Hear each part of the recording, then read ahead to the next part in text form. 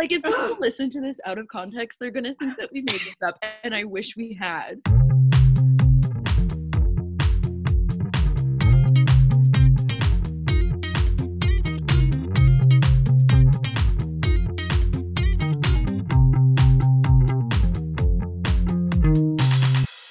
Hello, everyone, and welcome to another episode of Feminist Fiends and Quarantine Queens, our podcast where we talk about feminism and pop culture. I'm Pate. And I'm Nellie. I want to go ahead and apologize for this insane and chaotic episode we're about to have, as it's unlike anything we have ever done before. First, we are so excited to have Quinn back as our guest star this week. Hi, Quinn. Hi! So I'm laughing so hard because I feel like this sounds like we're about to do something like just so crazy and like so sexy and like just so wild. We're so crazy. Like we're like so quirky. Like all of us now have bangs. To all the listeners out there, that simply is not about to occur. I will let them continue to do the intro. But also, you guys have been killing it. I'm so excited that you guys have let me come back. And you guys are big, big stars, and I love you so much. This is just our plot we've gone famous. Force you to be back forever. This is me forcing you all to hang out with me. We have to force you. What did you just say? I said we have to force you. Yeah, batch. God. Also, Quinn, I don't know if you heard, but 2 weeks ago, Kayla was like, oh my God, Miss Quinn, I've been here since the OG days. Well, Kayla, Quinn's back. Hi, Kayla, that was so good, and I loved your commentary on Twilight. That was like pretty iconic. So it was so good. Excited to be following in your footsteps as a guest star today, Kayla. You're a star. Also, happy belated birthday. Wasn't it her birthday? It's in April. We haven't even gotten through the first paragraph. She's an Aries. Okay, I'm shutting. She'll appreciate it, though. I'll pass it on. It's happy belated half birthday. Okay. This week's film is a random choice, but it's one of Nellie's and Quinn's favorite to make fun of, and it seemed only fitting to bring you all along for the ride as we roast the Samantha, an American Girl holiday movie. Samantha, an American Girl Holiday was directed by Nadia Tripp and stars Anna Sophia Robb and a bunch of other actors you've probably never heard of before.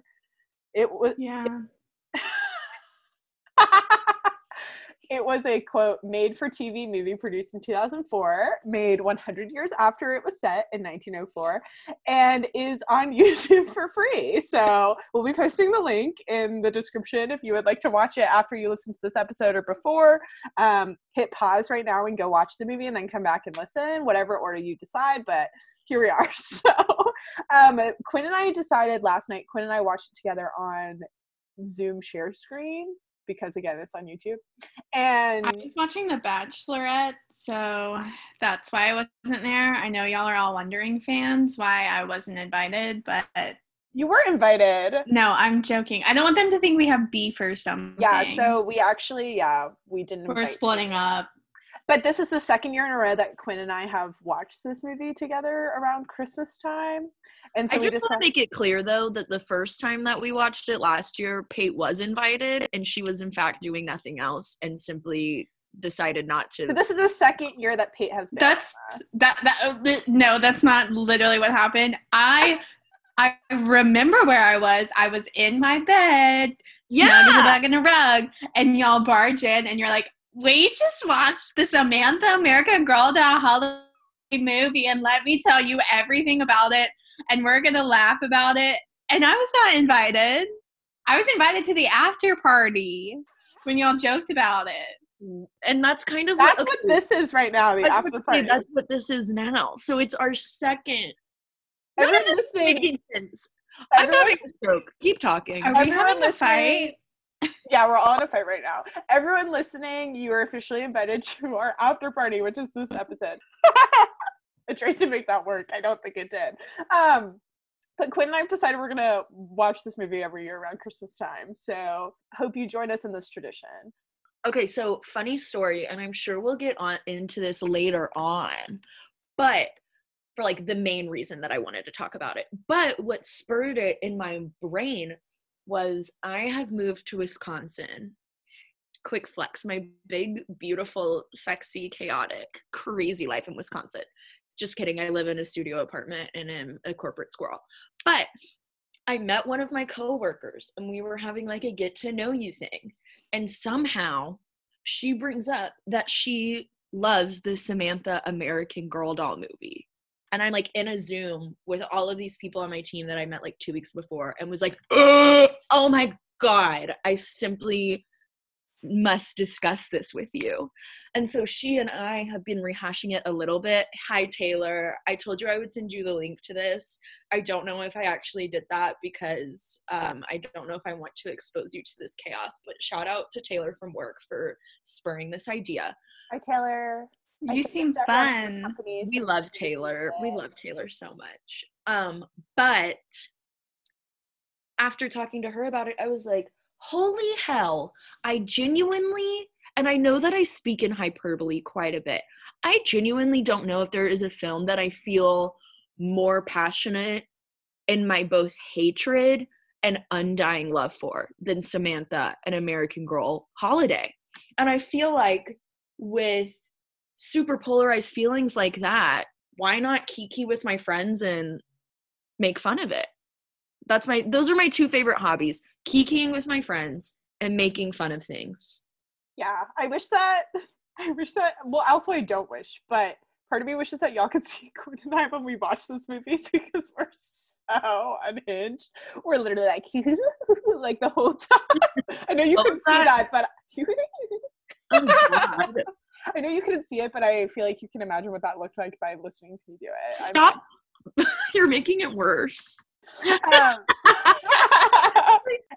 Okay, Quinn. So I guess on like a more serious note, but I can't imagine any of this episode will be actually serious. Why do you think Samantha, an American Girl holiday movie, is so special that you're willing to come back to talk about it with us? And specifically, well, I can't imagine talking about this movie with anyone else, but specifically tell the fans why it's worthy of feminist critique.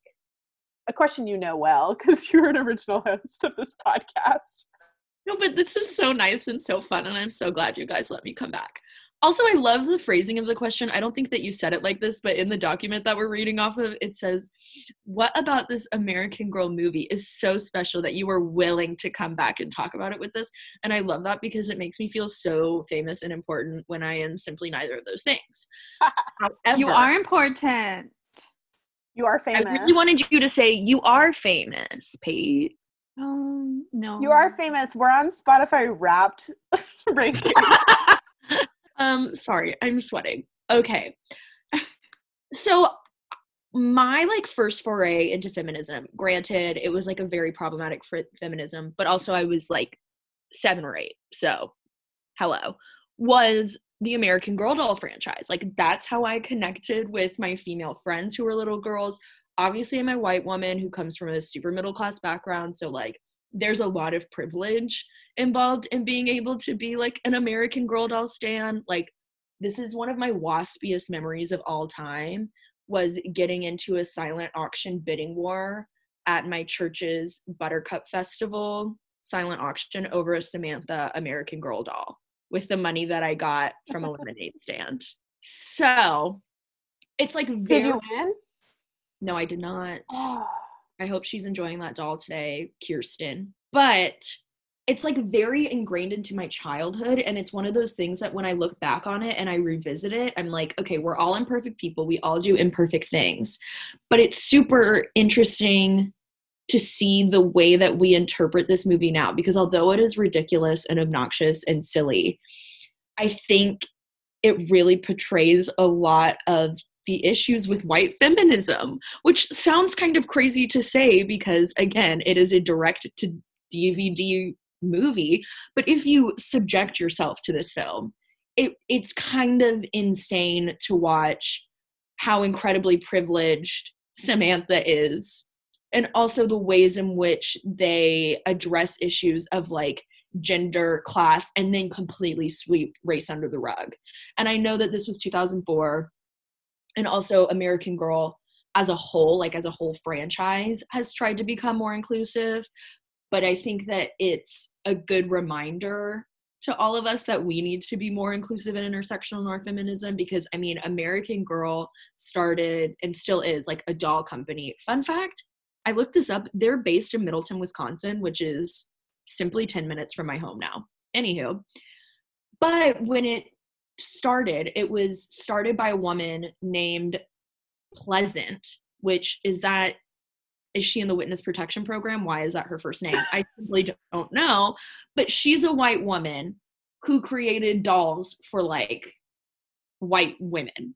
Like the first 3 dolls were Kirsten, Molly, and Samantha. Simply the waspiest dolls you have ever seen. But I think that it's interesting to see, okay, now we're in 2020, things are a little bit better in terms of representation within American Girl, but they're still just as expensive. It's still definitely emblematic of social status and class as a kid, like who has American Girl dolls on the playground and who doesn't. And also, it's important to remember our roots and where our feminism stems from, even in childhood. I think that's actually a really good transition into one of our other questions, because I encountered a Bustle article. I don't really know if Bustle is at all a credible source. Is it just like it might literally just be like a blog kind of an opinion platform? Well, we're using a 2004 direct-to-DVD film. Yeah, exactly. So but okay, also we did find an article, like we're not going to ever necessarily cite it, but it's straight up, like there was a New York Times article about like feminism and Samantha. So I'm like, what? But that one was from 2004. I found a Bustle article from 2014 by Caitlin White, to cite my source, and it's titled "Proof Samantha Was the Most Badass American Girl." So this is 10 years after the movie was made. I think much longer than that, since the doll itself was made. And then 1986. Thank you. And here are like the main points she argues in her little Bustle opinion piece. And I would love to pick them apart if you're willing. I don't know, but I have a few opinions.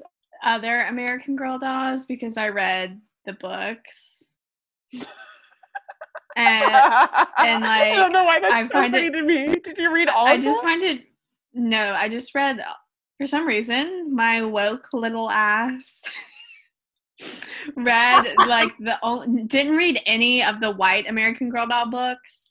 I read the Native American Girl doll book, Kaya, and then I read the African American Girl doll. Her name's Addie, and I read both of their books, and I didn't read any of the white ones. And just okay, pop off.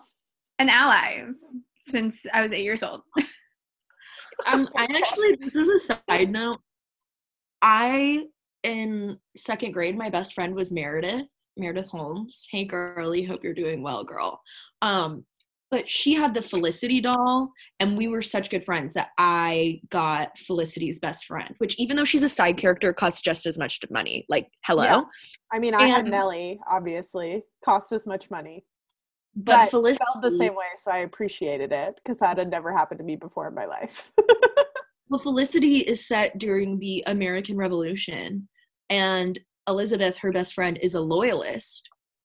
And I truly went around for a year of my life telling people that I was a loyalist. I learned about the American Revolution. I have a very vivid memory of me like popping off on why taxation without representation was totally fine.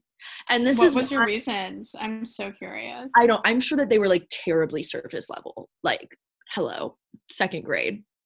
But that's why I can never run for office. There are a lot of reasons, but like number one, conservative media outlets would Google me and find out that I'm a loyalist. I would use this like little clip and be like, Quinn Needham is a loyalist and she's a radical left.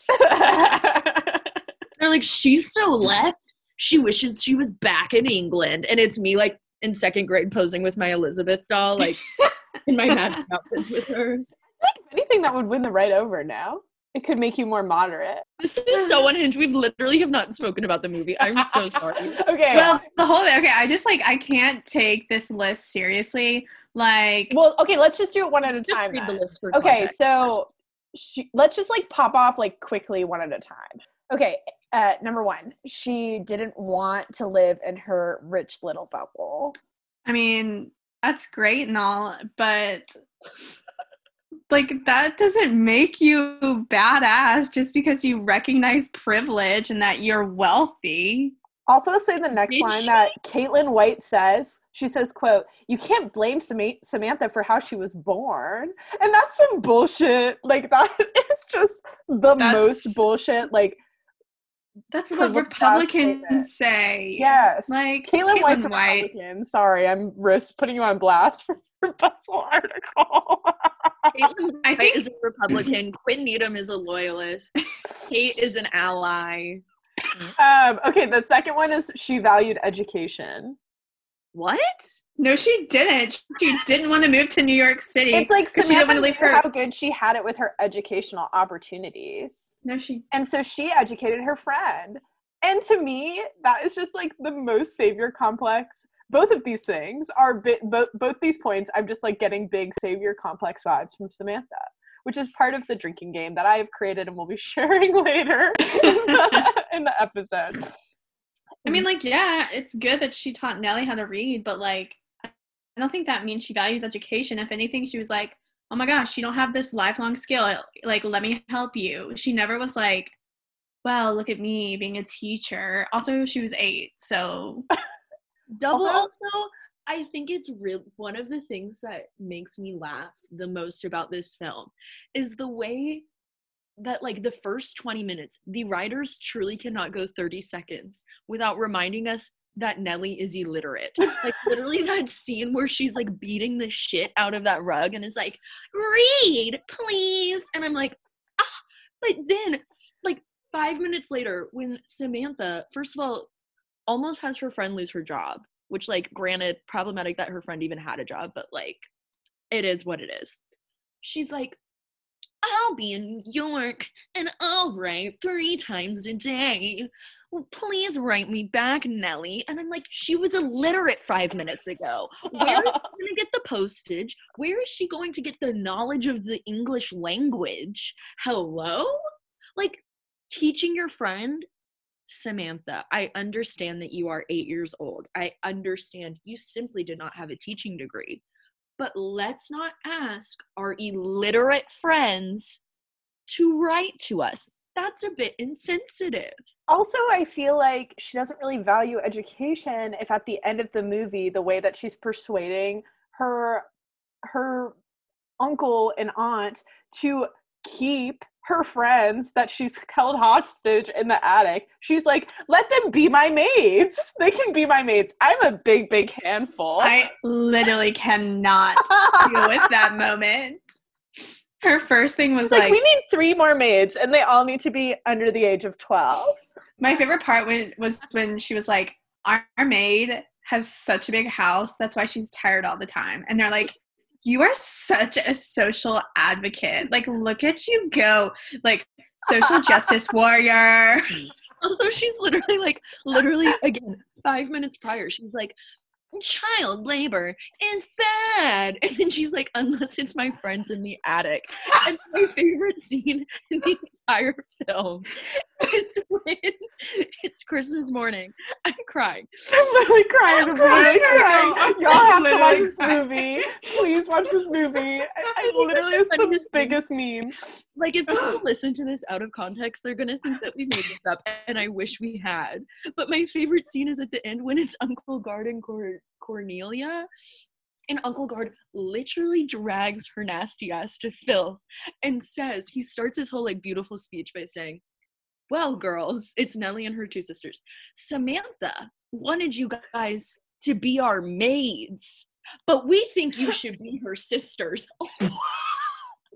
He literally could have said, hey, do you guys want to be adopted? But instead he's like, that little hoe next to you with the bangs, she wanted to put you in child labor. But now you're like Samantha. You say Quinn looks like Samantha? Yeah, she's got the bangs. I'm sorry, my Zoom cut out. My Wi-Fi's gone. I can't continue this episode. Nellie's Nellie, and you're Samantha. And what does that make me? Bridget. Amelia. The ugly-ass boy that bullies them? It's Eddie Ryland. Okay. Or am I that, Number 3. We're not even through this list yet.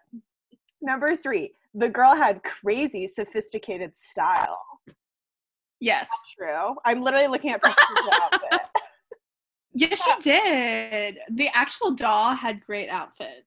Okay, I'll be including some outfits we'll be including some outfits in the Instagram. Let us know. Caitlin White, 1 point you have made. That is good. Okay, number 4, ready? She's a budding feminist. No. Little 9-year-old Samantha was asked some pretty important questions for her day and age. And remember when that woman literally was like, hey, do you want to vote? And she was like, no. Yeah, exactly. And then Caitlin White, I almost called her Courtney. Sorry, Caitlin. Your name's Caitlin. She literally was like, and since her story is centered around 1904, it's likely that she grew up to be, she has a typo, to be a mainstay suffragette. And I'm like, no, it didn't seem like it. She was literally like, no, I don't want to vote. Although she did have, like, the privilege and the white feminism of most suffragettes. True. So. Well, I think she was just under the thumb of Grandmary, who was, like, super proper, like, old lady, was like, no, women shouldn't have to vote. But since she was, like, actually adopted by a legit suffragette, she probably did end up voting. Not that I'm looking into this or anything and analyzing the outcome of Samantha, the American Girl doll's life. It was because of the work of other people, not because she gave. Oh yeah, she never was, like, from the get-go super into, like, voting. But also she was 9, so I'm getting all mad at a 9-year-old. Not if I just called a 9-year-old character a hoe. Like. Also, I do want to say, I really am an Anna Sophia Robb stan, and I really don't want this to. I do not want her to feel targeted in any way. I know she listens to every episode of the pod. Love you. Like, I love Anna Sophia Robb. I literally have followed her on Instagram since day one. But I fucking hate Samantha, and that's the tea. Okay. Number 5 is she has a sense of adventure. That's maybe true. Yeah. Every man that I come across on Hinge, okay? That is not a character trait. They're like, I'm down for everything. Or anything. It's like someone's personality trait being social. I'm competitive about everything. What do I buy for the table? Cheese nachos. Okay, Wisconsin girl. Or it's like, they're like, I know the best place in town for tacos and margaritas. And I'm like, I like, and they're like, my Samantha to Hinge. My favorite TV show? Come on, y'all know. Yes! Friends. The damn Office.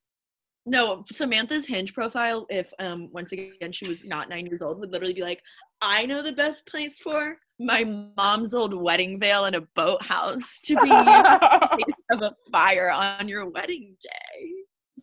In case Agatha sets that shit on fire. Literally Agatha. Literally drink every time a new character is introduced. She'll be blackout. Yeah, can we just start talking about how like batshit insane this film is? Well, we just have to do number 6. We don't need to keep it, but I feel like I need to give you the full. I need to do Caitlin White the justice she deserves. She deserves no justice. She deserves. Okay, so number 6 is she's a loyal and true friend, and then she just talks about her savior complex again. So there we go. Why don't we talk about class now? She is a loyal and true friend. Like, she does do a lot for Nellie and is sweet, but, like, I'm sorry, I've read too many other American Girl doll books to say that Samantha is the most badass one. When literally the Native American girl doll was kidnapped from her tribe, and through her knowledge of sign language, she stole a horse and went back to her tribe. Samantha could never do that. Samantha could never. Never. And that's Samantha a shout did out kidnap to 3 girls, though. Yeah. So instead of being kidnapped, she did the kidnapping. Hey, remember So Samantha's the villain in the 9-year-old story. deadass? I'm still not over it. This 9-year-old deadass held her friends hostage and then tried to sell them into child labor that would only benefit her. She was like, children shouldn't work in the factories, but they can sure as hell in my house. Yeah. Transitioning now to a more serious tone, Samantha's main plot, although there are like 900 subplots, so this main plot can be hard to follow. The main plot theme tackles the issues of class through Samantha's budding friendship with Nellie O'Malley, an impoverished Irish immigrant working as a servant at the house next door with her father and 2 sisters. Do you think that this is a movie? Do you think that this movie does this issue justice in felicitating a conversation about fast? What is it? When you're thinking about Felicity, the American Girl doll, that you can't say facilitating. In facilitating a conversation about class. Facilitating is like when you open a dialogue. Felicitating is when you're in 2nd grade and tell everyone you're a loyalist.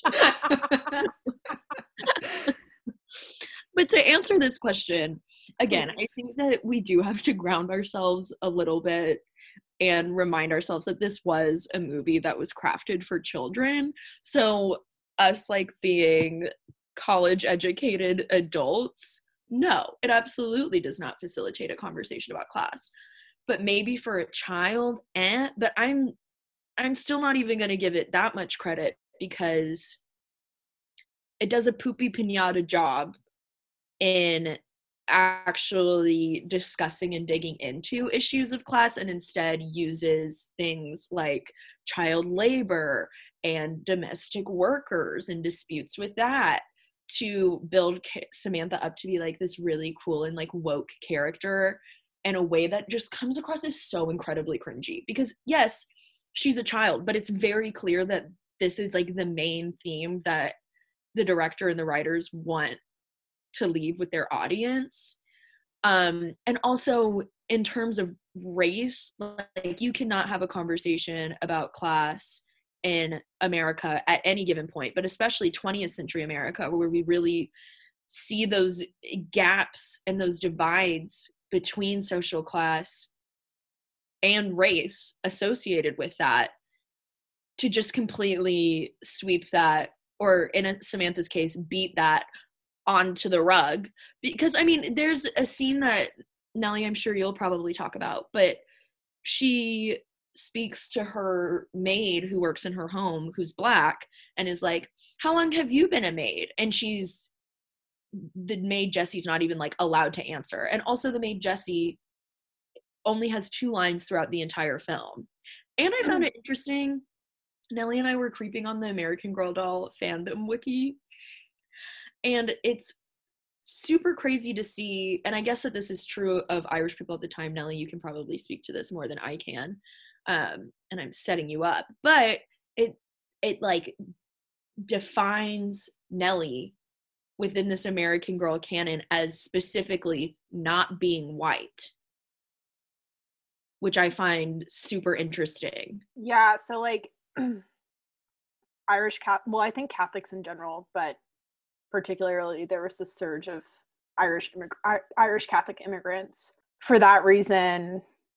And like this was the case with Italian immigrants as well. Like they just weren't considered like truly white, which is nuts, because like I'm the whitest person you could ever look at. I'm like almost 100 P Irish. But yeah, it's interesting that is even like the rhetoric on like the fandom wiki, and then also that's like a plot they decided to tackle when it just like could have been. Well, also I really don't think, like, if the movie is going to talk about like in like xenophobia and like against immigrants, it could totally do that in a more effective way, in my opinion, that also like intertwines the issue of class. But again, like you said, Quinn, like it's not going to be truly doing this subject justice if it's not, especially if it's being told in 2004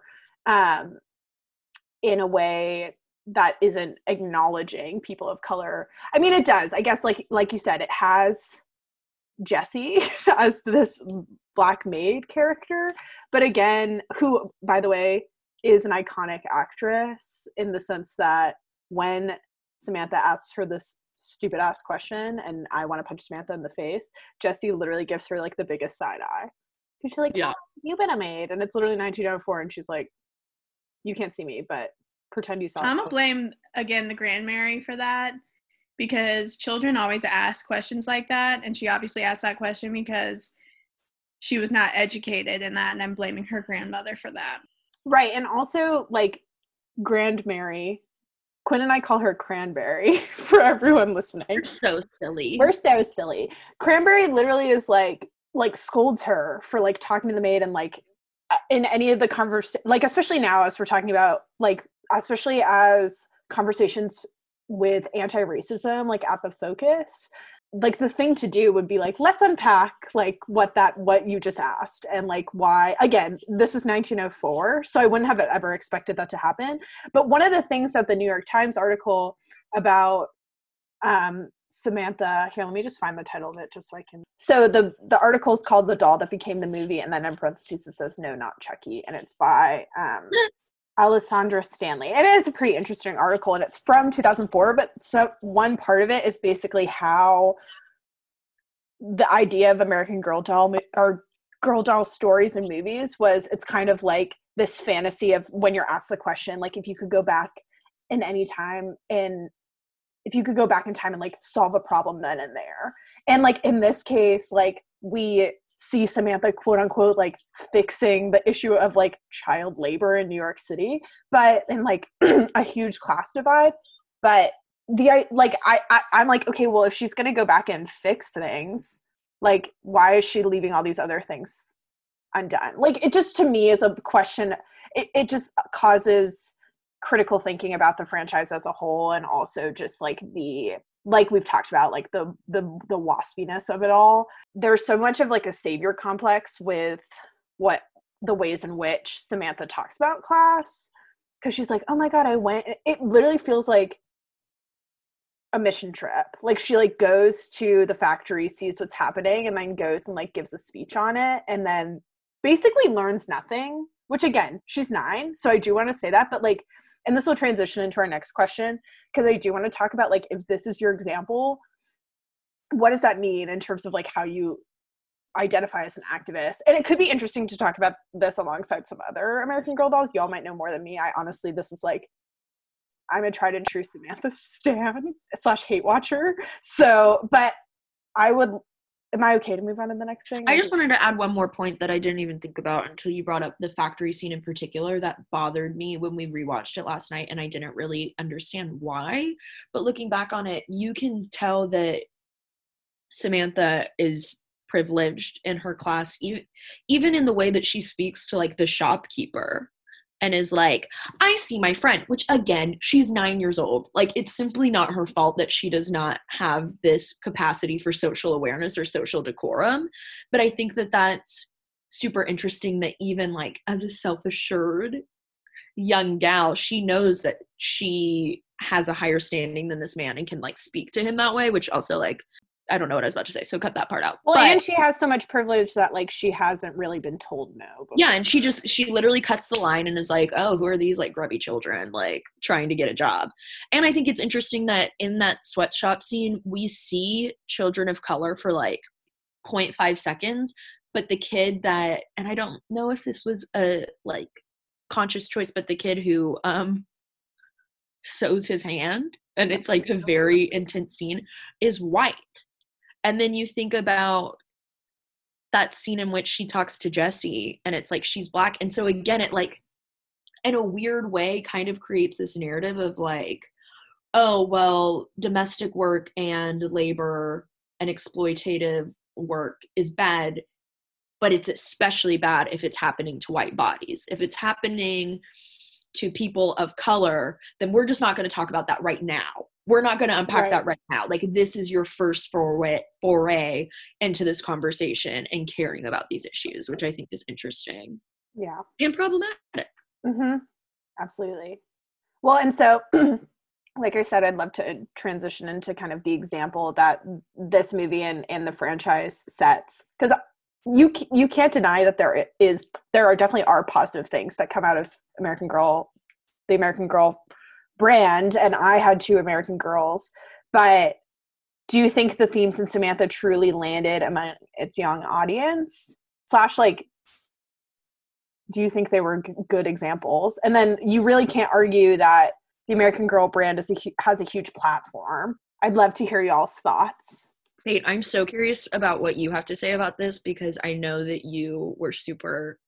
Is it a fandom? I guess it is, like, in the American Girl doll fandom when you were young, and also, like, you have memories of watching this as a child, which I don't. So I'm super interested to hear what you think. I mean, I'm really glad I didn't become like a huge American Girl doll stan, because again, they're so freaking expensive.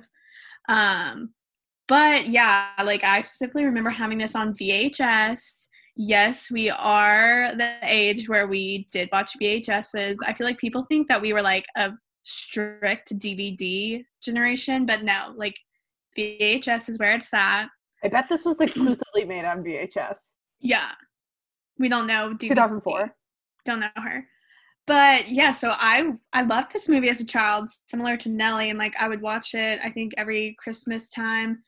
And, you know, all the redeeming points, I feel like they're trying to explain to us, completely went over my head as a child.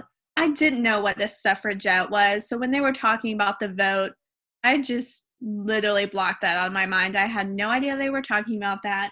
I didn't understand that they were talking about basically how factories are damaging to, like, the notion of the American good. You know, I think they're trying to, like, slyly express that through what they're talking about and what Samantha does, but that just really missed the mark with me.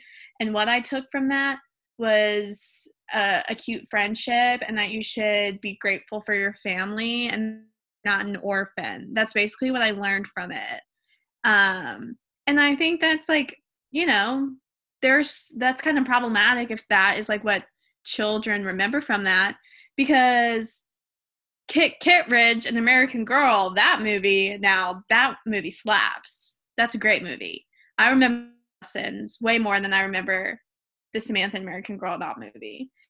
And I just don't understand why she got a movie before, like I said, the Native American girl doll got a movie, or the African American girl doll got a movie, because their books were fascinating. Well, and that's the interesting thing is, so again, this was like the first, also, fun fact, Julia Roberts's production company produced this, Pretty Woman Who, but Samantha was the first in, like, the American Girl doll direct to DVD whole thing. And then it was Felicity, white. Then it was Molly, white. Kit Kittredge, An American Girl, which I saw in theaters with my dad, white.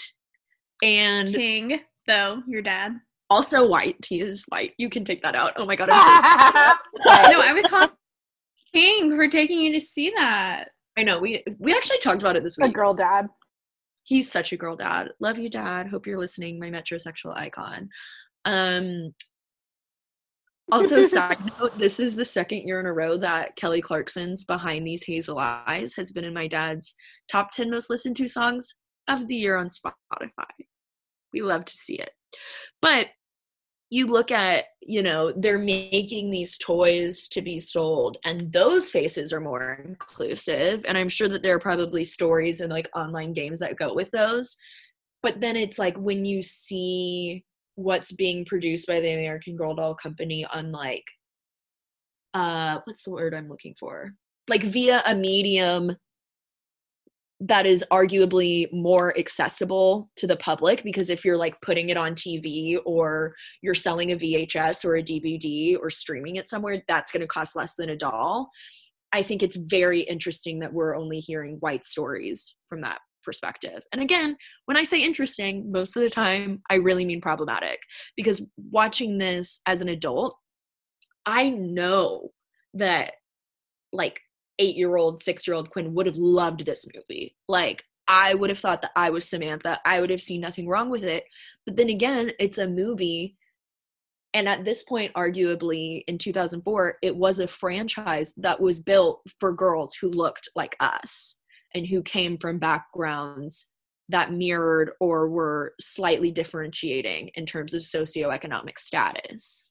And that's why I find American Girl, like, as a whole, to be a little bit problematic now. Although I do appreciate, like, the efforts that they've put in to be more inclusive.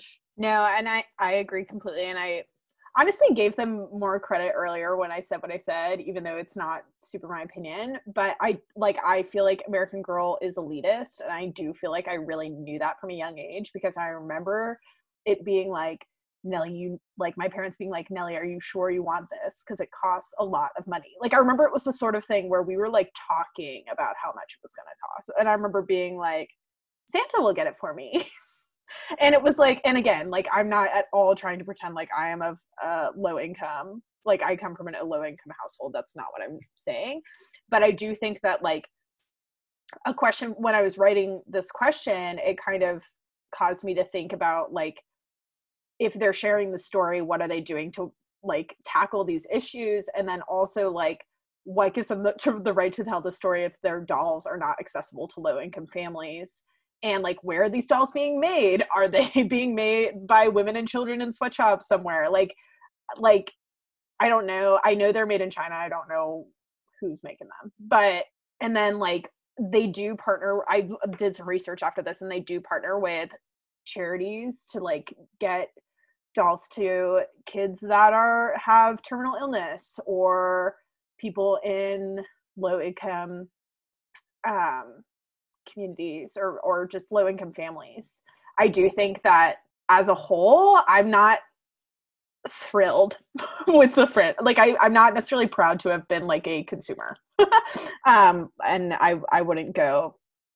Yeah, I don't know. Ugh. Well, and it's also, like, it's kind of funny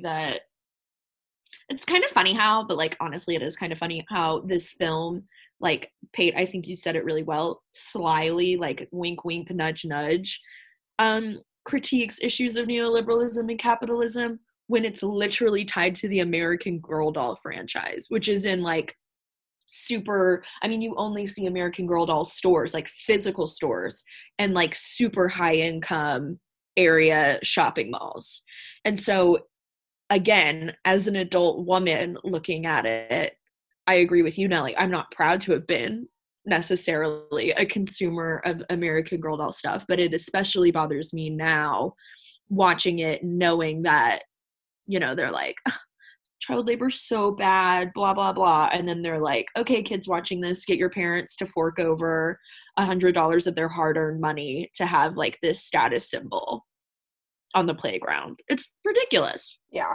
That being said, it is for free on YouTube, so exploit the fuck out of that.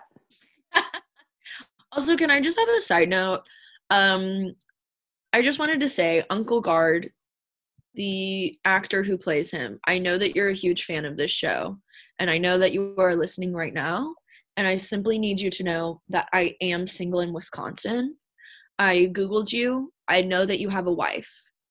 I'm sure she's really wonderful. I hope you guys are having a wonderful, wonderful holiday. However, again, I am single. So if you would like to reach out to me, my Instagram is Quinn_Needham. I'm a huge Uncle Guard stan. You were one of my first crushes. You are my crush now.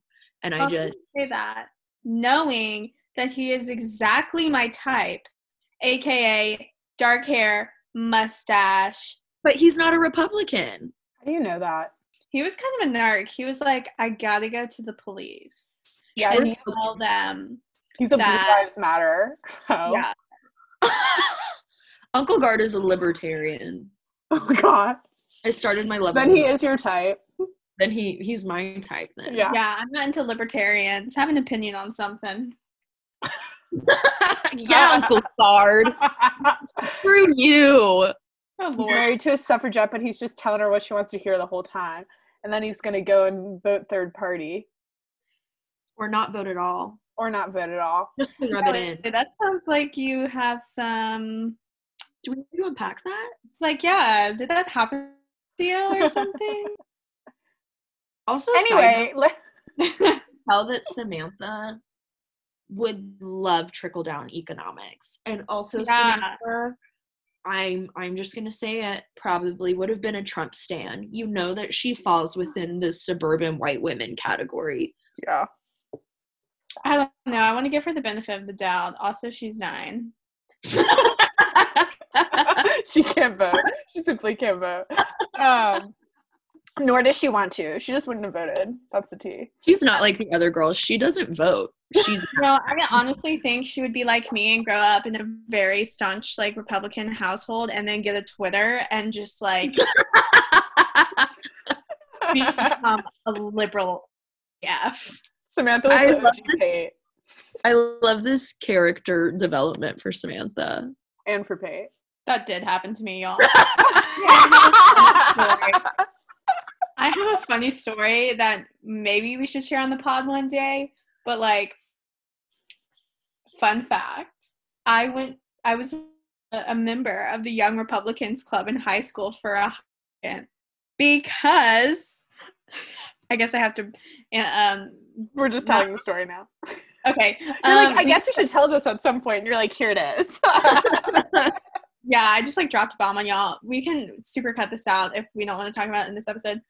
But yeah, it's up to you. Completely. I was, like, super interested in politics. Like, I really enjoyed my history classes, and I was about to take AP Gov. So I was like, I want to know, like, what I believe. I want to know what, like, the Republican Party believes because I've claimed that I've been one because my family is one. So I'm, like, interested. I go to a meeting. All they do is talk about how they want to, like, make T-shirts and have a Valentine's formal. And we don't speak about policy. We don't speak about, like, volunteering. We don't speak about, like, anything that the Republican Party stands for. And then I asked the president, how do we vote on things in this club? And he said, oh, just the men vote. I'm so serious. And he said it as a joke, like, maybe. This guy was a notorious asshole. We still do not get along. Yeah, so then I was like, okay, I'm not going back to one of those meetings because that's sexist. And I was a feminist at that time. I mean, it might be ironic to say I was a feminist at a Young Republicans meeting, but whatever.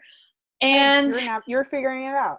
Yeah, I was figuring it out. And so after that, I was like, I'm not going back. But then I was still in the group me, and I'm just going to, like, call them out. They said so many racist things. They said so many homophobic things.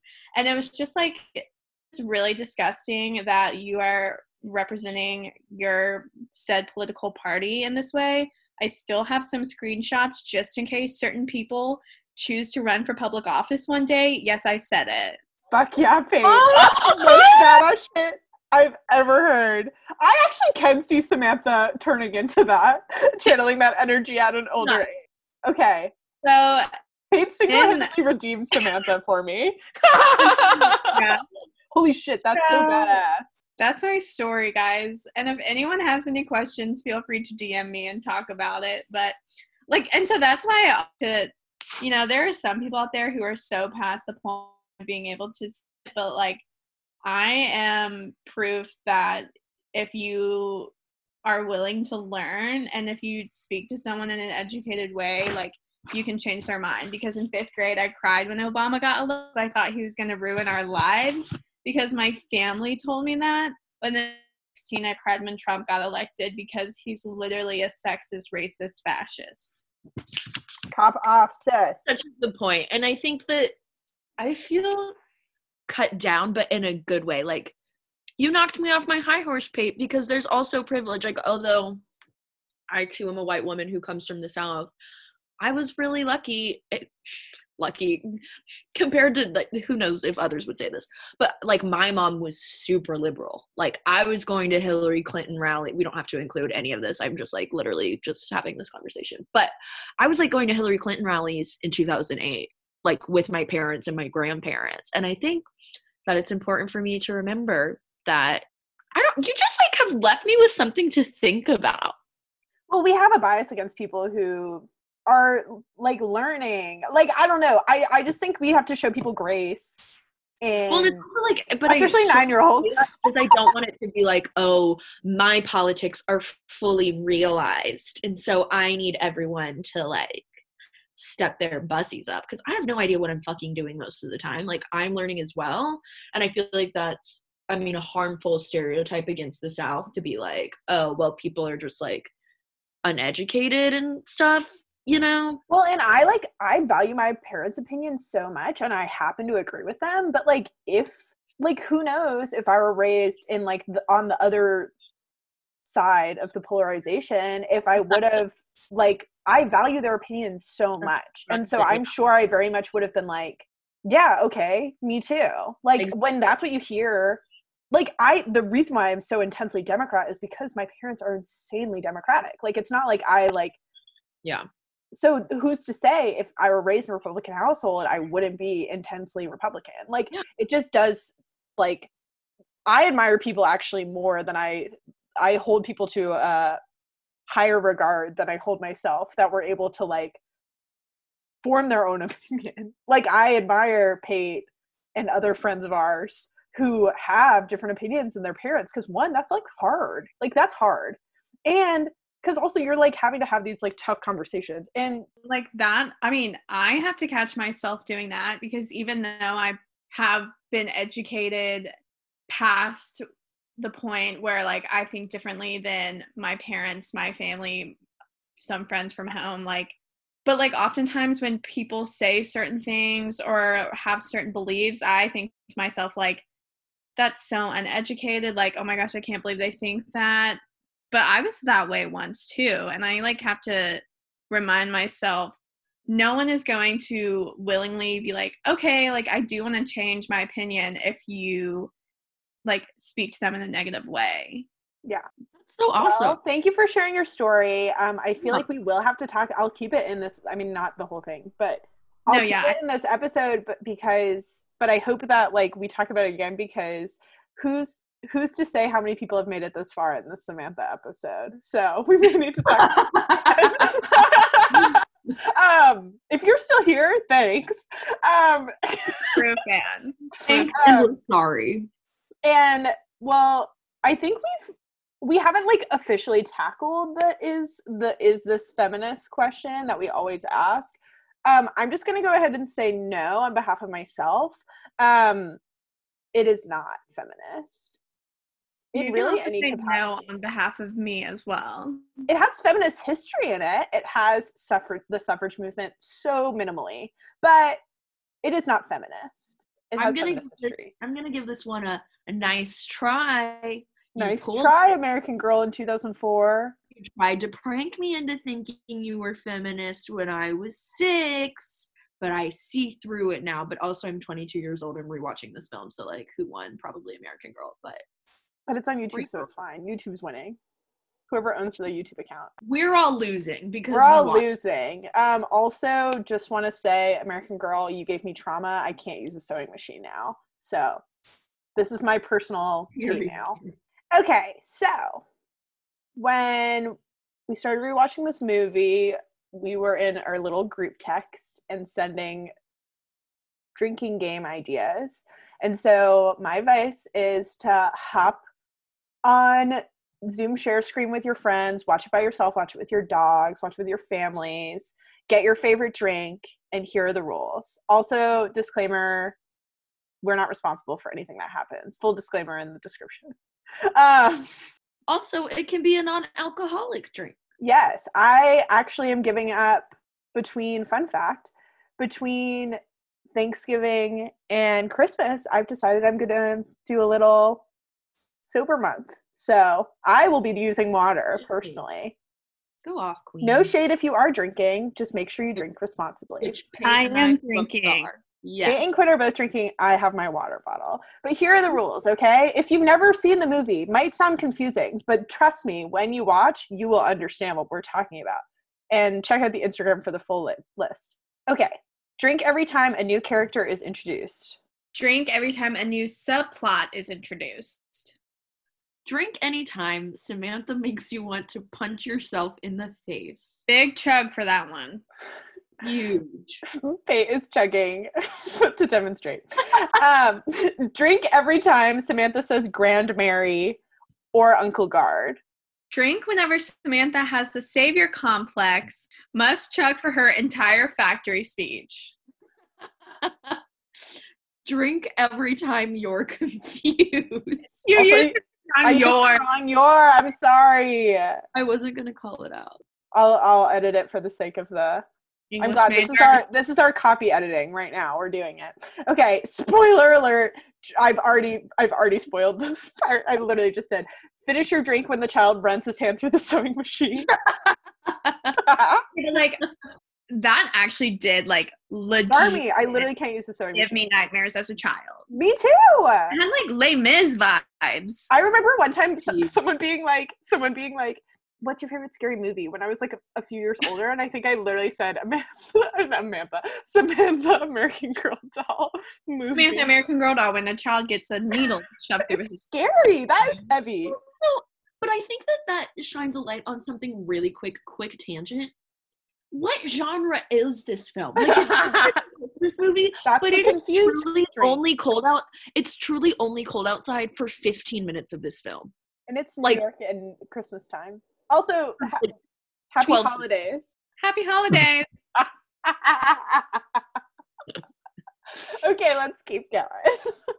Drink every time someone says factory. Drink every time you want to smooch Uncle Guard. For me, that would be approximately 1 hour, 26 minutes, and 34 seconds of the film. I have a mouthful of wine. Otherwise, I would say ditto. Personally, it's not my type, but whatever. And finally, take a shot when Jenny finally speaks. No context. Just leave it at No that. context. Just leave it. Context. Think about who Jenny is, and when she speaks, take a shot of your beverage of choice. Mine will be water. Shot of wine. I will be watching this movie on Shot Christmas of wine. Day. A shot of wine. A shot of high C. Okay. Time for action items. Also, we don't have time to read these, but when you're watching this on YouTube, I very much encourage you to read the comments. They're funny. They are so unhinged. They're so unhinged. Not quite as unhinged as us. But. One of the comments, I'll just say real quick, is like, Please. wow, so sad their parents died. So like, now this is real cinema. Everybody in these comments loves it. It's literally, and they're written as if they are Nellie O'Malley learning to write. You cannot include that. That sounds like I'm making fun. We have to. So you hate illiterate people. My fave comment was, I really like this movie and I want my mom to watch it, and there is a 90% chance she will cry. There was no commas. It was a run-on sentence, no commas. Why not 100%? Why not 50%? Okay, so for action items this week, I am plugging Yes She Can Inc. Okay, so Yes She Can, I'm just going to read their mission from their website, which says, the mission of Yes She Can is to help teens and young women with autism spectrum disorders and related social and learning disabilities develop transferable job skills to enable them to join and be successful in the competitive workforce. And one of the opportunities that they have is you can donate your American Girl doll, which actually I found my two American Girl dolls this weekend when I was doing some cleaning. And I was like thinking, what can I do with these? So perhaps join me in donating them. And basically they'll be used in coaching and job skills and workplace social skills at Yes She Can Inc. So consider also, if you have, even if like maybe you encounter dolls' clothing or things like that, or you can also just donate money. I know that we're probably all looking to get rid of some stuff. So especially American Girl stuff is very high quality. So give it to Give it to Yes She Can Inc. So my action item for this week really has nothing to do with Samantha, the American Girl doll. But it is that I think is close to our hearts, and especially is, I think, well known in the Homewood community. It's College Choice Foundation, which was created by a Sewanee alum.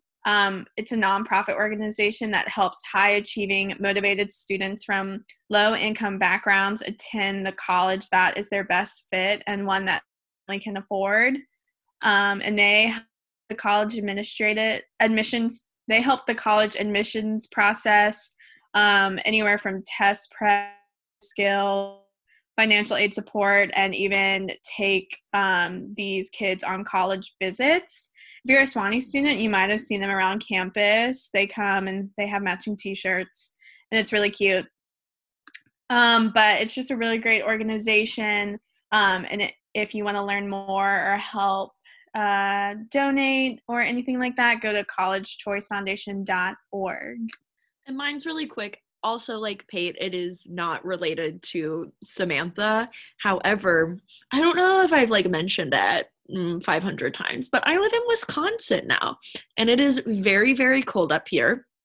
We are now in the holidays, in the holiday spirit, but along with the holiday spirit comes incredibly cold weather. So I would like to plug the Madison Gas and Electric Foundation. You can find them at mge.com. And if you are so inclined or so able, I would highly suggest making a donation to their fund, which seeks to provide low-income families and communities with heat and protection against this really cold weather, which is super, super, super important. And if you live in the North or the Midwest, I encourage you to check and see if utilities companies around you are doing a similar program. But it's a really great way to do something small that can have a really great impact on your community. And now, since I'm so cool and so famous and am a guest star, I get to say the quote. And I think, Nellie, do you think that we've quoted this to each other like in the range of at least 100 times in the past? When Quinn and I were defending our women's and gender studies theses, we used to quote this a lot. All the time, because it's like the most child actory line of all time, and I am going to now present it to you in my child actor voice. These are not the words I had written, but are the words that I need to say. Again, no context. We hope you catch that while you're chugging your drink. Yeah. Because that is during the factory speech. Y'all are going to be wasted by the end of this year. Please drink responsibly. Drink with a friend. Drink water. Anyway. What? Have a snack. I didn't even hear that bit. Well, thanks, Quinn, for coming back. Thanks for love you. Now I'm going to be sad. Why am I not for you? Because you're not going to be back. Yeah. I'm not? Next week. See you next week, Quinn. Yeah, Quinn. I don't know if you heard, but at the end of last week's episode, it was like, maybe Quinn will be on next week. I don't know.